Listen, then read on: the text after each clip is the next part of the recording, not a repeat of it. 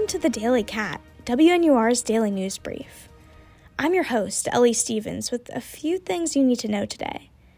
It's 9 a.m. Central on Wednesday, October 9th, 2022.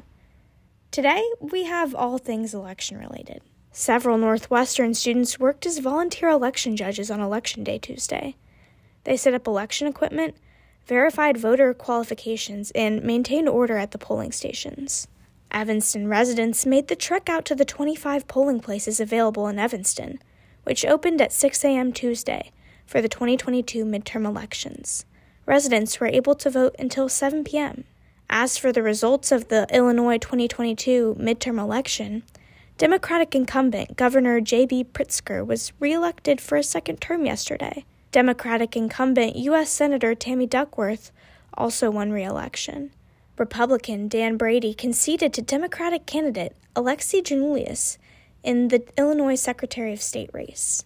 Moving south, Arkansas elected its first female governor, Republican Sarah Huckabee Sanders. The race for Pennsylvania Senate is too early to call, but right now Democratic candidate John Fetterman is in the lead over Republican Dr. Mehmet Oz.